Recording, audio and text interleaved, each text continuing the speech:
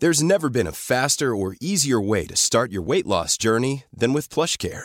PlushCare accepts most insurance plans and gives you online access to board-certified physicians who can prescribe FDA-approved weight loss medications like Wegovy and Zepbound for those who qualify.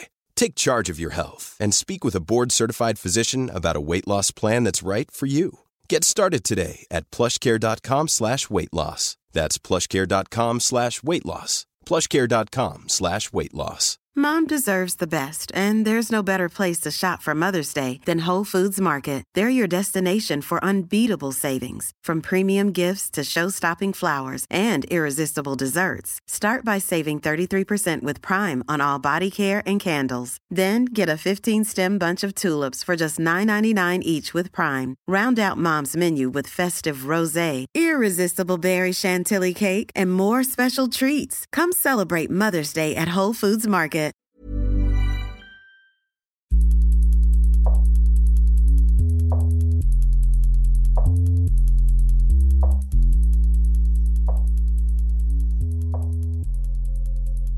Hey, welcome to Get Lifted. I'm Lisa Snowdon. So today we're talking fasting, we're talking feasting, and we're talking food. I'm feeling fabulous, basically, all the Fs. I missed out a few Fs, but I'll let you work out what they are. So we've got two amazing guests on today. We have got Petronella Ravenshire, author of The Human Being Diet. I know, this book has become a Bible to so many of us. Petronella's also a top nutritionist here in London. Let's talk about cheese. Cheese, the cheese is like, it's a drug. It is a drug. Casein, you know, the protein in cheese, it acts on the opioid receptors in the brain, so it actually works as a drug. And I'm also really excited to talk to Dr. Will Cole.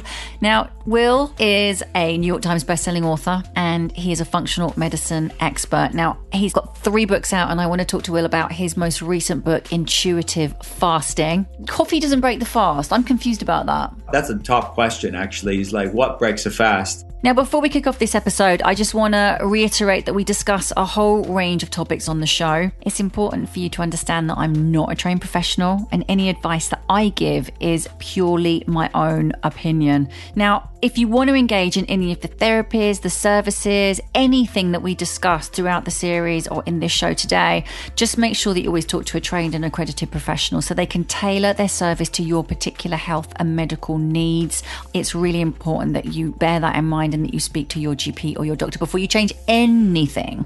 But I do want you to enjoy this episode. Right, let's get lifted. Petronella Ravenshire, you are my health guru, nutrition guru. Every time I eat, I think of you. Sitting on your shoulder. Sitting on my shoulder, telling me, is that a good idea?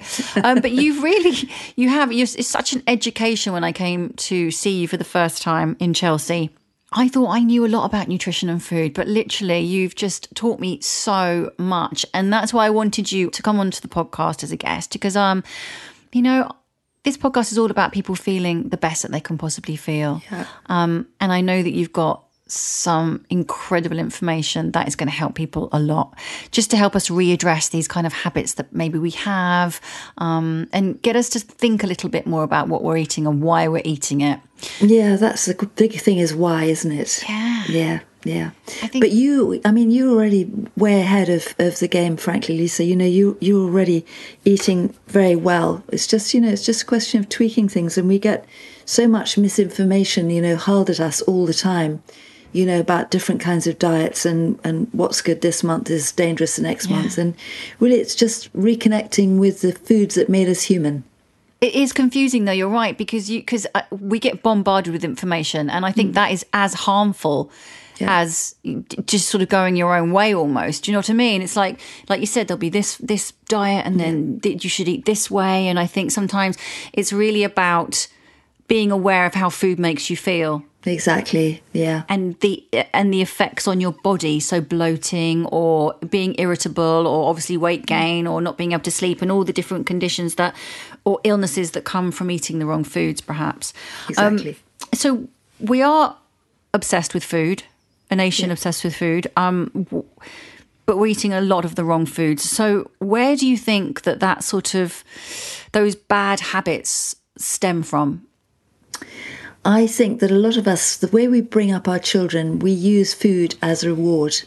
And I know we were talking about this before, but I think that probably a lot of that reward and food, kind of connection came about maybe during the Second World War or just after the Second World War, when food is really scarce.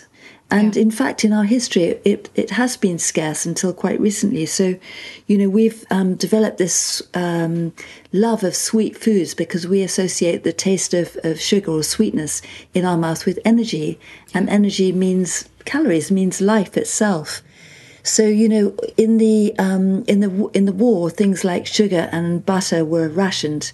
Yeah. So it made it even more of a treat when we got something sweet, like imagine a cake and the smell of it being baked in the oven. And if we were very, very good, maybe we could have a bit of that cake. Yeah. And it was given to us by the people we love, by our mothers, our grandmothers, our great-grandmothers, whoever happened to be in the kitchen.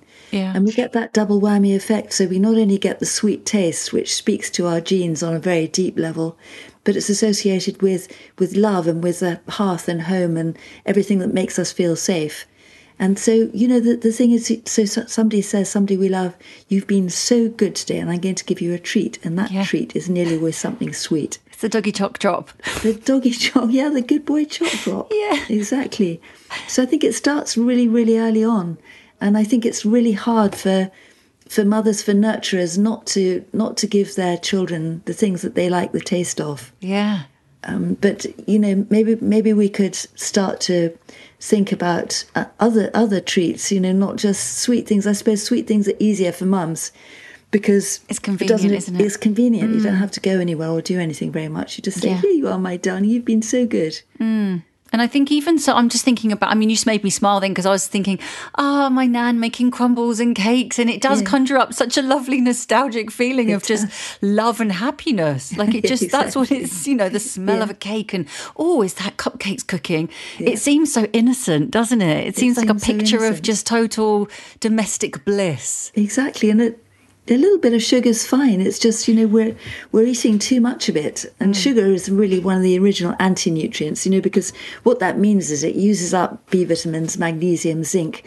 When we break it down in our bodies, it doesn't give us anything. Well, it gives us pleasure, which is obviously important, but it takes away a lot more than it gives us back.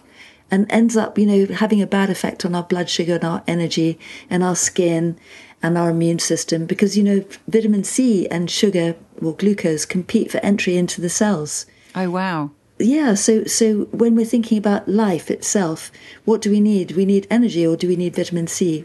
First and foremost, we need energy. Yeah. So the body will always take up the sugar before anything else. So that's why it has such a bad effect on the skin and on aging and on collagen production and all of that stuff. Exactly. Because we're not taking up the vitamin C, we're just taking up the sugar, the glucose. And that's making our skin stiffer and more inclined to wrinkle and all sorts of horrible things. But also our joints. And our joints. Our arteries and everything. Yeah. Everything, yeah. So I do have such a sweet tooth. So how do you recognise that you've got a problem? And how do you change it? Yeah. The only way to change it is to think of the sweet tooth as like a little monster. Yeah. And every time you feed it, you give that monster a bit more energy and it gets a bit bigger and a bit more vociferous. Yeah. So you have to say, actually, I've had enough of you. I'm going to starve you to death. I'm not giving you anything. And you just cut off the supplies. Right. And it's really hard for a week, the first week. But after that, you think about it less and less. And if you do think about it, you think, no, I'm not giving in to you. I'm not giving you any more food. I'm sick of you. I want to see the back of you once and for all. And that's the way to do it. Just don't give in, go and, any kind of displacement activity like walking or having a glass of water or, getting out your journal or, writing to a friend, anything. Because if we're busy, we're not thinking about sugar or any food really.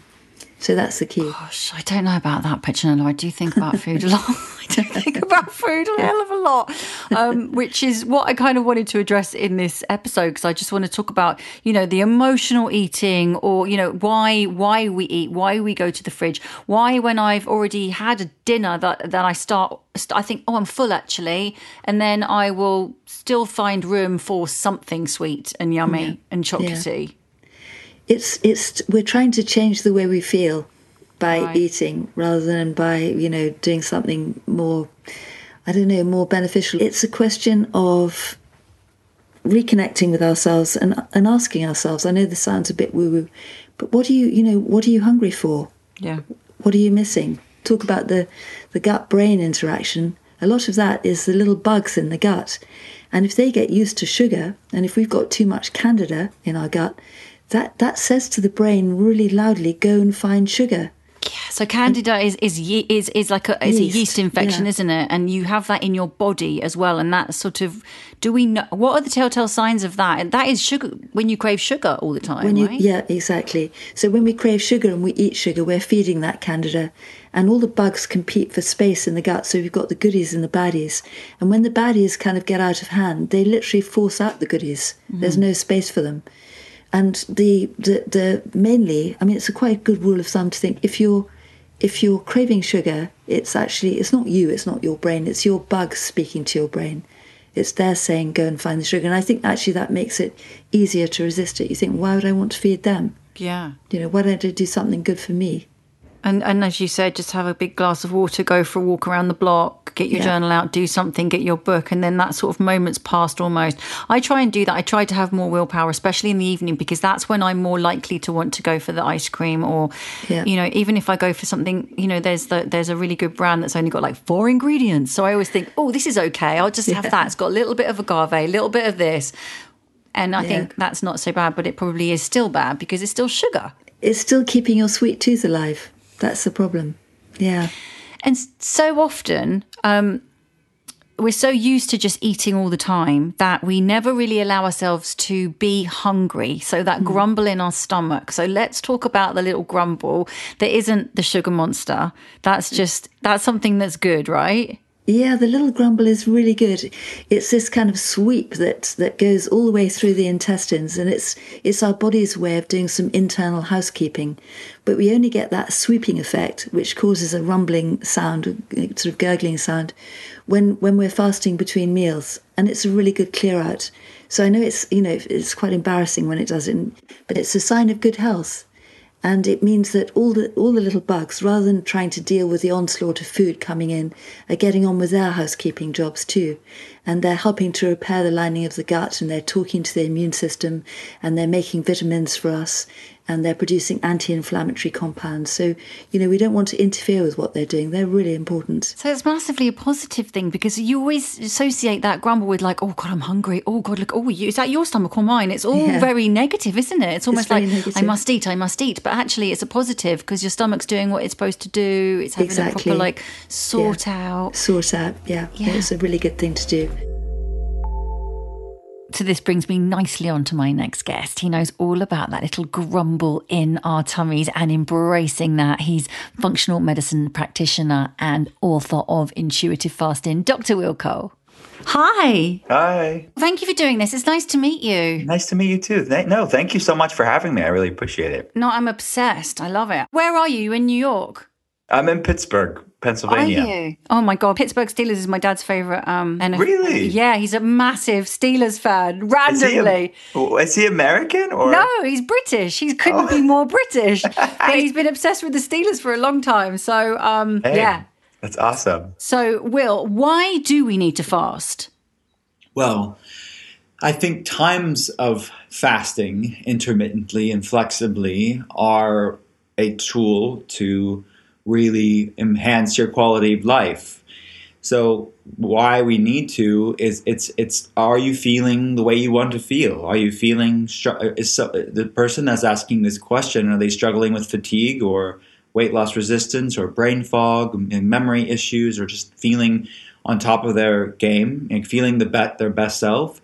Or they have digestive problems or different inflammatory problems. These are things that are plaguing our world today. Statistically, it's a lot of people. It's the majority of people, actually, that are somewhere on this larger inflammation spectrum. So fasting is one tool, and it's a powerful tool, and it's a completely free tool to start to calm that down, to start to bring about a better homeostasis or balance within the body. It's nothing new. The conversation that we're having, around fasting, and as far as the pop culture zeitgeist that's having at the moment, is new. But the concept of fasting is nothing new. It's been used for many different purposes in many different ways around the world. Yeah, and what you wrote was really something really interesting, that you were saying these artificially constructed schedules that we have for our food. So we just assume that it's 3 meals a day, breakfast, lunch and dinner, few snacks. I mean, I was always told eat little and often. So from my world, I'm eating constantly throughout the day. And in the book, it's so clear that this is just so the opposite of what we should be doing. And we'll get onto the intuitive side of it all, but it just baffles me how we've come so far from where we're supposed to be. Yeah, I mean, this book is born out of my clinical experience. So my main focus is over 10 hours a day. I get to talk to people around the world. I started one of the first functional medicine telehealth centers over a decade ago. So yeah, the intuitive fasting, the science in it, the protocol in it, the approach to it is all born out of my clinical experience and what the science is saying around intermittent fasting.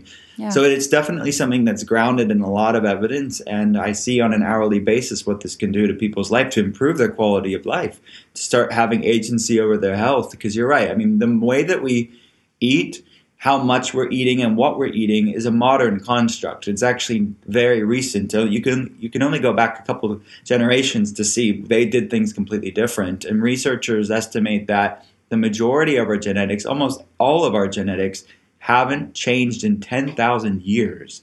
Yet our world has changed so much and so dramatically in such a small period of time when you're putting that into context with what our genetics have adapted to. So this evolutionary mismatch, or this epigenetic mismatch, is really at the heart of what researchers are exploring on why we're seeing this epidemic rise of chronic health problems and metabolic issues and different inflammatory health issues. So yeah, fasting is an amazing way. And the protocol that I put in the book is really flexible. It's really approachable and accessible to just about everybody to start to allow the body time to find that center and to start having metabolic flexibility. Okay, so Petronella. Something I wanted to talk to you about is metabolic flexibility, which I didn't know. I didn't even know what that was. And I was talking to you about George, and we were doing these sort of fasting, and I said, George has gone all day without eating. And he started to do it a couple of times a week. And there's a few reasons. He wasn't doing it to lose weight as such. I think he was doing it because he found it, I think he did it by mistake one day, and then he found it really easy. Yeah. And then he and sometimes if you are, he's probably working too much, and this is not a good thing, but he is just on Zooms back to back to back, trying to do as much as he can and be very productive. But then he found it was quite easy. And then I called you about it and I said, George isn't eating, is that okay? And you were like, no, he must have great metabolic flexibility. Yeah. So how do some of us have that, and how do we train it? How do we get it? Why do some of us don't have it? The best way to train it is to do it. When we're hungry, we're actually much more alert. And again, it's an ancient response to, the fear of the spectre of death and starvation. So when we're hungry, when we haven't had anything to eat, we're on the lookout like a meerkat. Yeah, exactly. We better keep our wits about us and find the solution to the problem. Yeah. And so thinking about boys in our caveman days, they go off hunting with their spears and everything else.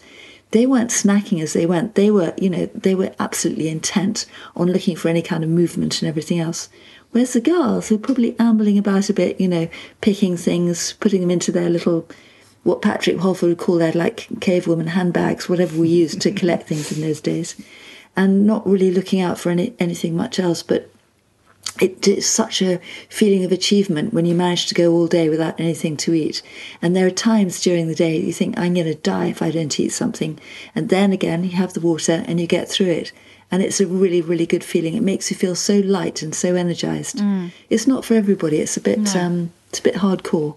Yeah, and I don't want people to listen to this. And I think we've got to be careful, because if people do have, say, for example, eating disorders, or have had problems with eating disorders, that this could be classed as some kind of control, calorie deficit control thing. And it's just, that's not what we're saying. It's like it's giving your body a chance to heal and to reset and to energize and to do the work it needs to do without bombarding it with food all the time. It's not about a weight loss. It's about increasing your immune system, our health, our immune system, our resilience.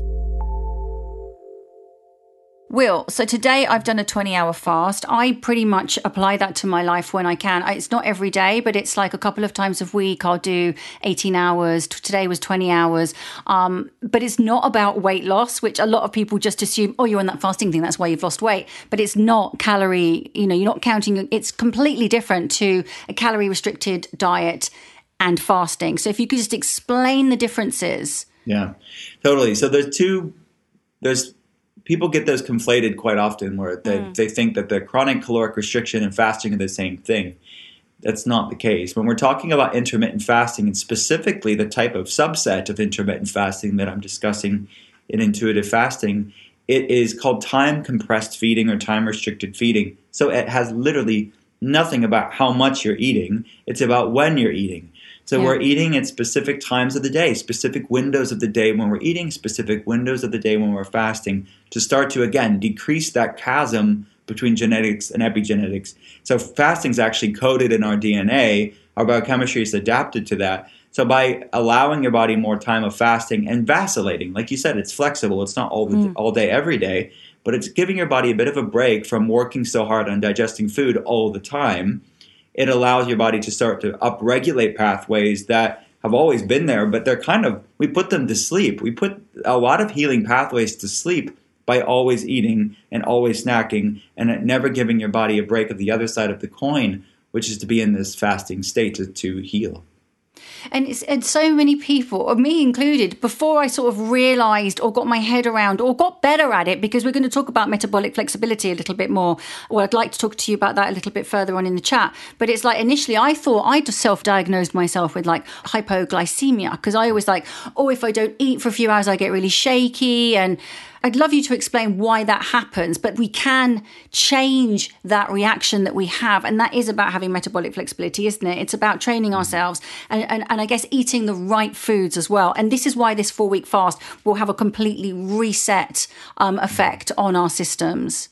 Yeah, the analogy that I use in the book is this proverbial yoga class for your metabolism. Right. It's like if someone's metabolically inflexible, they're stuck in this sugar burning mode. They're metabolically rigid.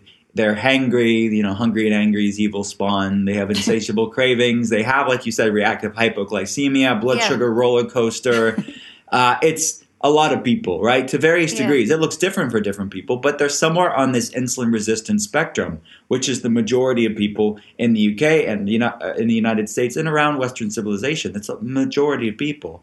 And the reality is just because something's common doesn't necessarily mean it's normal. These are things that are actually metabolic issues. You can reverse them and overcome them and improve them and support them. So why are we settling for something that's actually physiologically not normal for the human race?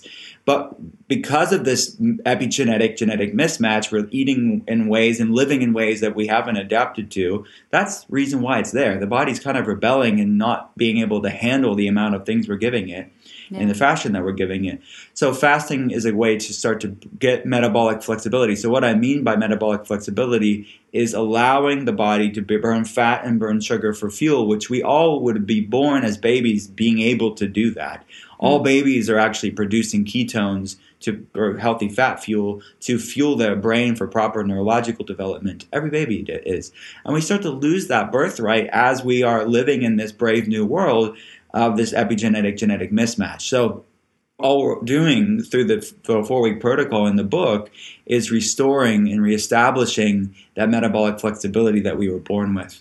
And I think if anybody's listening to this and they're like, I don't really know, do I need to fast? I think I just want to really break down some of these issues that you might be having. So sleep disorders, chronic fatigue, gut problems, brain fog, weight gain obviously is going to be a big one, but hormone imbalances, there is a whole plethora of issues, major health issues that if we don't listen to these signs, these warning signs that our body is screaming out to us, there's going to be even more problems in the future. So this is a complete mind and body reset.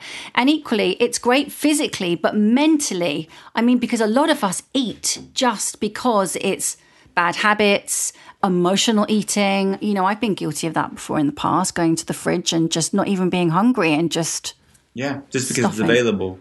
Yeah, it's just so part of our culture. And you know this because you know what I'm talking about in the book, but there's no shame in any of these things. All I'm saying is let's start to be more curious and mindful about why we're doing the things we're doing. And is there a better way? Is there a better way for you to have better agency over your life instead of food controlling you not being in control of food? Because that kind of denotes some sort of obsessive compulsion, control. It's not about control. It's about having a knowingness about what works for you and what doesn't. And you can take it or leave it. You're not so bound by the next craving or the next snack or the next meal compulsively in your mind. You can go longer without eating, not because it's restrictive or arduous, but because you're more metabolically flexible. This is how the human body is meant to operate if we allow it the chance to get there.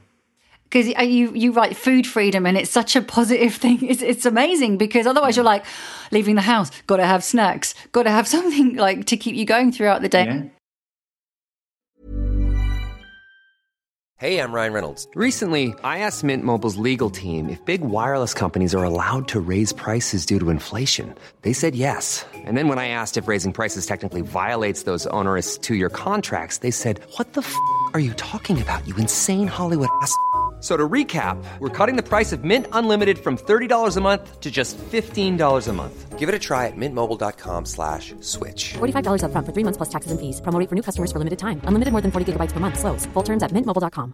If you're struggling to lose weight, you've probably heard about weight loss medications like Wegovy or Zepbound, and you might be wondering if they're right for you. Meet PlushCare, a leading telehealth provider with doctors who are there for you day and night to partner with you in your weight loss journey. If you qualify, they can safely prescribe you medication from the comfort of your own home. To get started, visit plushcare.com/weight-loss. That's plushcare.com/weight-loss. plushcare.com/weight-loss. Mom deserves the best, and there's no better place to shop for Mother's Day than Whole Foods Market. They're your destination for unbeatable savings, from premium gifts to show-stopping flowers and irresistible desserts. Start by saving 33% with Prime on all body care and candles. Then get a 15-stem bunch of tulips for just $9.99 each with Prime. Round out Mom's menu with festive rosé, irresistible berry chantilly cake, and more special treats. Come celebrate Mother's Day at Whole Foods Market.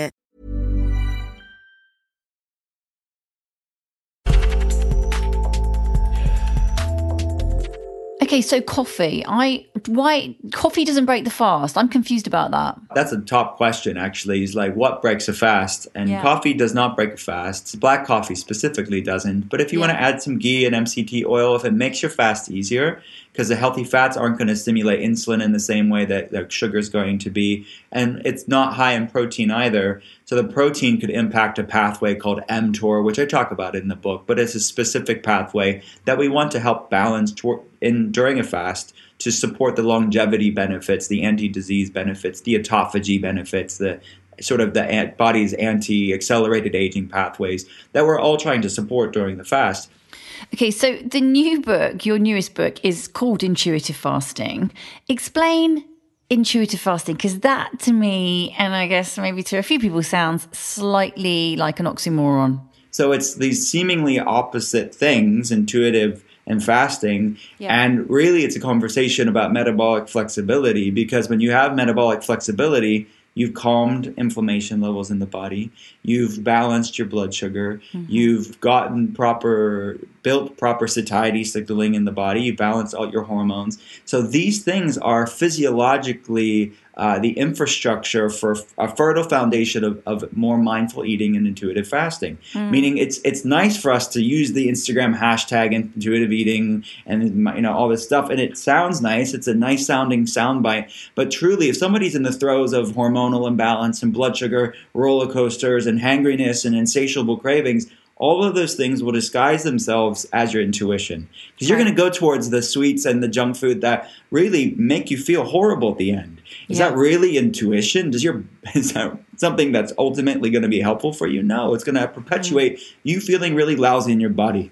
So I'm having a conversation from a functional medicine standpoint to have an authentic, mindful approach to eating, and avoiding foods that make you feel lousy isn't restrictive. It's a form of self-respect. And going towards things that make you feel great is actually a form of self-respect. So that's really the conversation I'm having. When you calm that noise, you calm the hangriness, you calm those insatiable craving things on a physical level, while at the same time I'm walking you through as the reader to use fasting and food as a mindfulness practice. You've also worked the mental, emotional, and spiritual muscle as well. At that point, that convergence of physiological things you built for your health and the mental, emotional things that you've gotten stronger with as well, that is an awesome place, a space for you to hear that still small voice of your intuition, because you'll be able to go longer without eating. You'll be able to have better awareness on how foods make you feel. Yeah. So that's really what intuitive fasting is all about. I love it. It makes so much sense. It really does.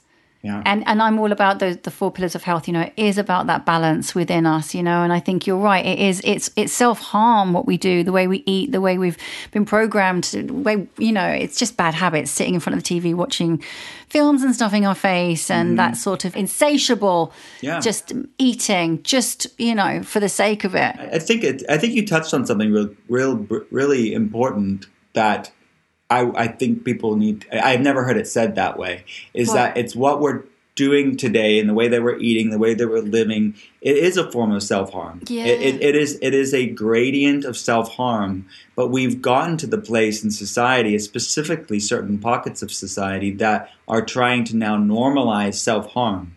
And normalizing things that feed chronic disease and shorten our lifespan is not a form of self-respect. You can try to normalize it all day long, but if you look at your labs aren't lying. And what's happening to the majority of people around the United States and around the United Kingdom, it's a problem. And we shouldn't normalize someone feeling lousy. And you can brush it up with a nice filter on Instagram and make it look sexy and pretty and normal and like a highlight reel, but it's really not healthy. And the people that are going through it truly, if they're honest with themselves, will tell you they're not feeling the way that what they want to feel anyways. Okay, so Petronella, what's happening to our body if we're just constantly eating all through the day? So you've said that the little bugs will just be, well, there's no, all the energy is going into digesting the food. That I know. Yeah. And I guess that's quite major. It's quite major, exactly. And it means that we're constantly in the absorptive stage, which means we're producing insulin, which means we can't possibly burn fat because insulin's a fat storage hormone. And we need to, to stop eating for, a few hours between meals. That way the insulin gets low enough for our fat-burning hormone glucagon to appear. And glucagon basically tells the body to break down fat for energy because it says there's no energy here. We better use some fat to energize ourselves. But if we're constantly eating, we never get to see that hormone. And we, as human beings, we're designed for long periods of fasting. Yes.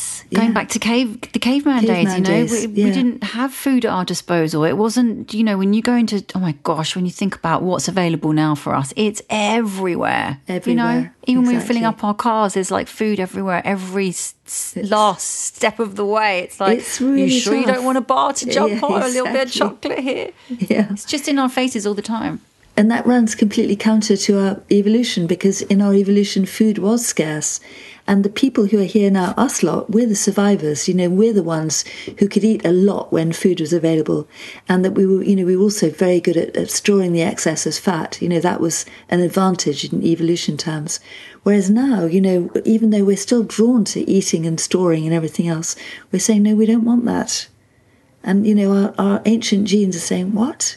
Are you crazy? You're turning down this opportunity to eat? Yeah, get it while you can, get it while you can. But it's always there, so you get always getting it all the time. Yeah, exactly. Hence the problems, the chronic health issues that then ensue. So what are the sort of, what are the telltale signs of somebody who's maybe got, I don't know, that there's issues that are evolving through overeating or eating the wrong foods? Yeah, I think the number one thing is energy, because when we're eating right, we're eating enough protein and enough vegetables, a little bit of fruit, but that's, no sugar basically. We find our energy levels are stable and we're in a good mood. We get up in the morning and we're kind of ready to go, rather than rolling over and saying, oh God, another day. We kind of get out of bed and we have our shower and we're ready to go. And that we don't have that 4 o'clock energy slump. That's a real giveaway, particularly. And 11 a.m. as well. If we're eating Rice Krispies or toast and, marmalade for breakfast, we're definitely going to have an energy crash by 11. But if we're eating protein like eggs or salmon or, nuts and seeds and things with a little bit of fruit, maybe some vegetables at breakfast, our blood sugar goes up quite slowly and down quite slowly. So we don't get those kind of peaks and troughs all the time in blood sugar and in energy as well. So I think energy is probably the number one giveaway. If we've got enough energy, it means we're... Sorry, I just literally people just be like vegetables for breakfast. Yeah, which I love, but it is a real people. That's not traditionally what you would have for breakfast. Cool. Yeah, no, you're right. Think about avocado and tomato. So they are actually fruits, but we can count them as vegetables. Yeah. And they kind of go with everything, really. Yeah. And for some reason, we eat things like mushrooms for breakfast. That's okay. And sausages and eggs. But could we eat steak and cabbage? No. But why? There's no reason not to. Mm-hmm. What's the difference, really? Well, in New York, they have steak and eggs, don't they? Yeah, steak and eggs, exactly. And different cultures, like in Japan, I love their Japanese breakfast, which is salmon and seaweed and... lots of sort of vegetables. They also have rice, but we're not going to talk about rice. Never talk about rice. No, I do love rice. I love rice. I can't confess to my carb-loving cravings with you right now because they do still come and say hi sometimes. But that, again, is sugar, isn't it? I mean, it's sugar, yeah. But what I do apply, and it definitely works, is intermittent fasting. Yeah, for sure. Good. Even the 5 hours, sometimes more. In the morning, I don't have breakfast in the morning anymore, which I do some days. Some days I do. Yeah. But a couple of times at least a week, I will go 12 hours, 16 hours, 18 hours sometimes without having a meal. That's great. That's so good for you. The thing is, Lisa, you don't need to lose weight. Whereas, if you need to lose weight, I've seen a lot of people and they tried everything, including, fasting for 16, 18 hours. What they need is protein within an hour of waking, and that kind of kickstarts the fat burning.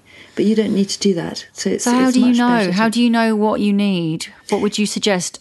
Well, if you're, if somebody's struggling to lose weight and they're doing that long fast and still nothing's happening, then, and I know it feels really counterintuitive, but to have protein within an hour of waking, and if you can't face eating, because I don't like breakfast at all, I would have whey protein, or the protein shake first thing in the morning, and that really gets everything going. Okay, simulates fat burning. Would you have fruit in that as well, with some water or milk or? No fruit, just water. Just water in the protein with the protein powder and blitz it up and just get that into your system straight away. Yeah. If you can't stand it with water, have milk, almond milk, or cow's milk or whatever. But personally, and I think a lot of people find this, if they have fruit early in the morning or in the morning, it makes them really hungry. See, that's what I was going to say. Yeah. So, if I have done say for example, I'll try to eat no later than, say, finish everything by 8 o'clock the night before. That's latest, because I know that you've said up to 9 o'clock, but it has to be just 1 hour sitting down and eating, no longer. Exactly. Which, when we can travel again, those long, delicious Italian meals, we'll have to go. But no, we can have them occasionally. But trying to eat sort of between 7 and 8 latest, cut off, and then not eating again until the next day, say, maybe if I'm at home, maybe 11 o'clock. But then if I have blueberries, yogurt with nuts and seeds, it's almost like I break the seal and I just want to eat all day long, and I don't understand. So is that from the blueberries? It's really interesting, isn't it? God. It's something about that acid flavour that just kind of really stimulates the appetite. Yeah, I just can't stop eating. But same thing with me, yeah. Yeah, it breaks the seal. It's almost like I can go longer if I don't eat. Exactly. But then if I have a breakfast with a little bit of yogurt, some like pumpkin seeds, chuck on a couple of almonds, bit of bee pollen, it's probably spiking my sugar levels as well, and blueberries. And I think, well, that's a good breakfast. I've got a bit of protein, it's healthy, but then I'm just ravenous. I could eat straight away after that. I just want to cram more food in my mouth. Yeah, no, I think it's a common problem. What about supplements? Can you take your supplements in the morning if you're fasting, or the last thing at night? So you've stopped your meal at, say, 8 or 9 o'clock, and then you don't go to bed till 11, which is way too late. Shame on you. Way too late. And then you take a handful of pills before you go to bed. Is that? I wouldn't take the handful of pills before bed, unless they're collagen, of course, which is very good for us. Yeah, but that's protein. Yeah, that's protein. We want to take it away from food. Otherwise, it just gets digested as food protein, and it doesn't do the job that it needs to do. So what we can take without food are all the water soluble things like the B vitamins and the C and things like that. And most of the minerals we can take on an empty stomach. But the fat soluble things like vitamin D and E and astaxanthin, super good for the skin. We really need to take those with food. So we could take those in the evening and the other ones in the morning. That would be absolutely fine. So this is what I do. So I take, with my meal at night, I take my vitamin D and my omegas. Yeah. And then before bed, I take my vitamin B12, my magnesium, and is that okay? That's fine. Just okay. B12 and magnesium, yeah, and they probably help you sleep a bit better too. The magnesium does for sure. Yeah, and we did your omegas, and your profile is the best I've ever seen, much better than mine. So whatever you're doing, keep doing it. Well, I've since stopped eating fish. No. We stopped eating it. Well, I stopped buying it in October. And when we did my bloods last year, I was eating a lot of salmon and I haven't bought it. You know, it's been 7-8 months now. So I'm not sure if my omegas would be as good. So that's something for me to bear in mind. So you're vegetarian now? Well, yeah, pretty much. Really? Yeah. So you're eating lots of dairy or not? I try not to eat cheese. Let's talk about cheese. I find cheese harder to stop eating than drinking alcohol. That's really interesting. Honestly, George and I are both the same. We can give up. I mean, we haven't had a drink for, this is our 4th month. Yeah. Amazing. Well done. And that's not going to be forever. But the cheese is it's a drug. It is a drug. Casein, you know, the protein in cheese, it acts on the opioid receptors in the brain. So it actually works as a drug. And we have terrible withdrawal symptoms when we get rid of it. So, cheese is much higher in casein than yogurt or milk or anything. Yeah. And a lot of people, it has that effect. Cheese is good, though. Come on, Petronella. It is good. I mean, you look very, very well. Thank you. I'm not having so much. I'm trying not to be too gluttonous. I make this really yummy sweet potato dish with chickpeas. Nice. And lots of kind of... goat's cheese, cumin, and on the top we do loads of goat's cheese. But then I put kale, and then at the top I crumble on some feta, which is delicious.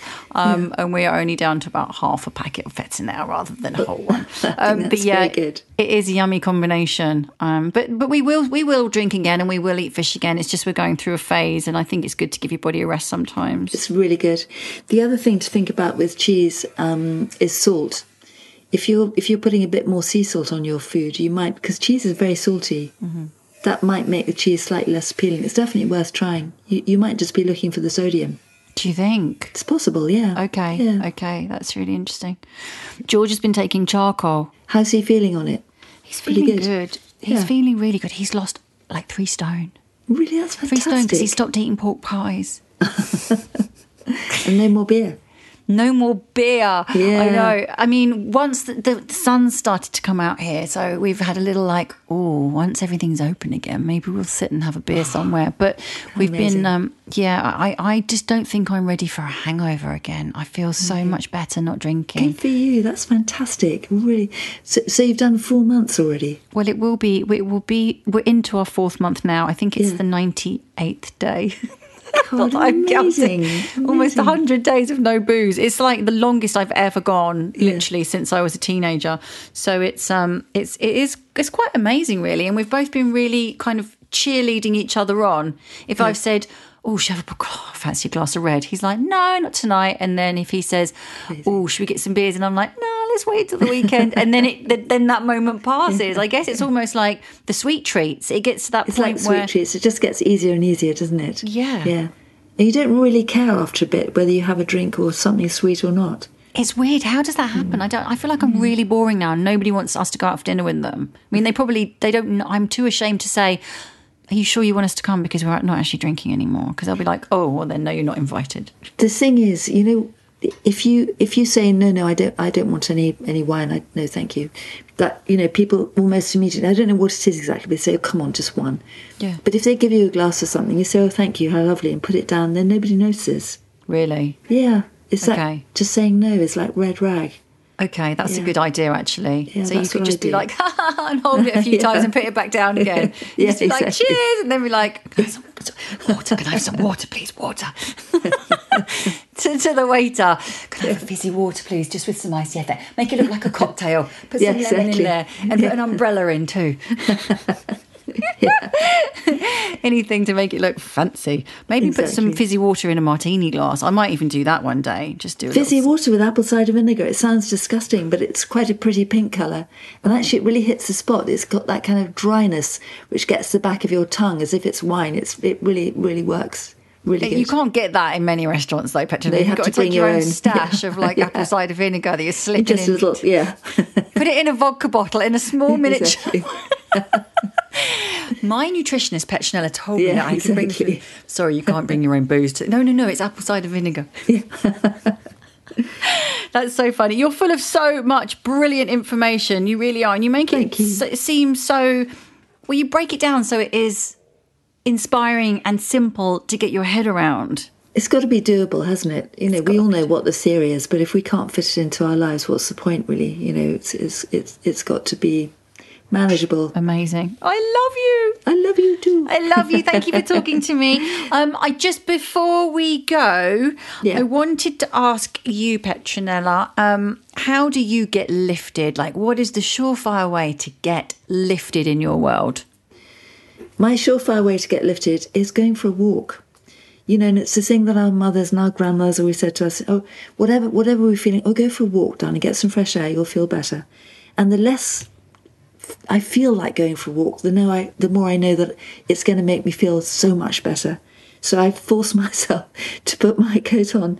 And even if it's just walking around the block, obviously walking in the park's much nicer and much better for us, but going for a walk, getting into that rhythm. And it's like an adaptogenic exercise. If we're feeling down, it sort of perks us up. If we're feeling strung out and hyper, it calms us down. It's the best thing. And there was a naturopath, and he used to say, "My dears, you have two doctors with you at all times, your left leg and your right leg." And it's take to our feet, go outside, breathe in the air, look at the birds, look at the things growing, and it just really lifts the spirits. So that's my number one. So, Will, how do you get lifted? What gets me lifted is gratitude practice. It's mindfulness practice. It's anchors of the present moment, or things that anchor me and root me in the present moment. Because it's so easy to get distracted in our culture, to focus on the future or the past. So gratitude practice definitely gets me lifted, and mindfulness meditations definitely get me lifted. And physically, intermittent fasting definitely gets me lifted. It helps to boost my brain function, lower inflammation levels, help to reset my body in a profoundly powerful way. So those are my three favorite ways to get lifted. I feel like we've only just scratched the surface there with this topic. I find it so fascinating, and I apply it to my life. Both George and I, we love to do a little intermittent fast every now and then. Definitely try to have at least 10 hours, if not 12, between the last meal the night before and breaking the fast in the morning. But honestly, like I said, we need to get these guys back on again because we've just scratched the surface. So Dr. Will Cole's amazing book, Intuitive Fasting, is the flexible 4-week intermittent fasting plan, and it helps to recharge our metabolisms and renew our health. I'm going to put a link up to Will's book on getliftedthepodcast.com, and also a link to his website so you can find him. And then Petronella Ravenshire, The Human Being Diet, again up on getliftedpodcast.com. It's up there, links straight through to buy. Like I said, love it. I apply it to my life. Petronella always recommends leaving at least 5 hours in between each meal. That is considered intermittent fasting. And Dr. Will Cole's kind of builds up over the 4 weeks. So really interesting. Both books have got tons of recipes in the back, really good, healthy, nutritious food. It's not about starving ourselves. Food is medicine. This isn't an extreme diet. This is what I said before. This is about giving our bodies a chance to rest, renew, restore, heal, rather than bombarding it all the time throughout the day with snacks and eating the wrong foods. So thank you to Dr. Will Cole. Thank you to Petronella Ravenshire. Loved having you as guests on this episode of Get Lifted. If you want to get in touch, drop me a message, ask me a question. It's lisa@getliftedpodcast.com. I'm also on Instagram and Twitter, Lisa_Snowdon. I'd love you to follow Get Lifted on Apple Podcasts, Spotify, the Acast app, or wherever you listen to your podcasts. And I would really appreciate a rate and review. Thank you so, so much. I truly appreciate you listening. Honestly, it means the world to me. I want to remind you this amazing soundtrack to Get Lifted is created by Natural Symphonies, a brilliant guy called Joe, who is right up my street. He basically makes this music through plants. He hooks up the plants basically with speakers and meditates and creates this amazing sound. So he is one of us. He's one of the Get Lifted crew. And just a reminder that by spreading the word, spreading the love, and getting this song downloaded, we are helping to replant trees in the Amazon. So please spread the love. Get people to listen to this podcast, Get Lifted. I want people to feel and look the best versions of themselves. And by speaking to these incredible experts and doctors, we can and we will. And get downloading this amazing track. See you soon.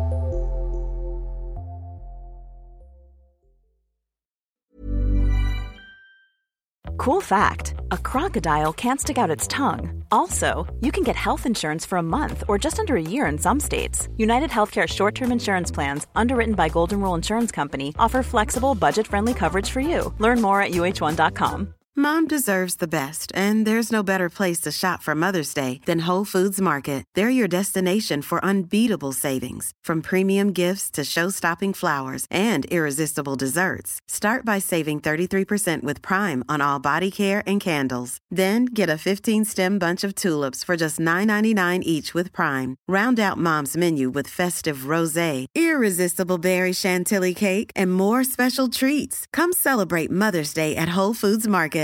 Even when we're on a budget, we still deserve nice things. Quince is a place to scoop up stunning high-end goods for 50 to 80% less than similar brands. They have buttery soft cashmere sweaters starting at $50, luxurious Italian leather bags, and so much more. Plus, Quince only works with factories that use safe, ethical, and responsible manufacturing. Get the high-end goods you'll love without the high price tag with Quince. Go to quince.com/style for free shipping and 365-day returns.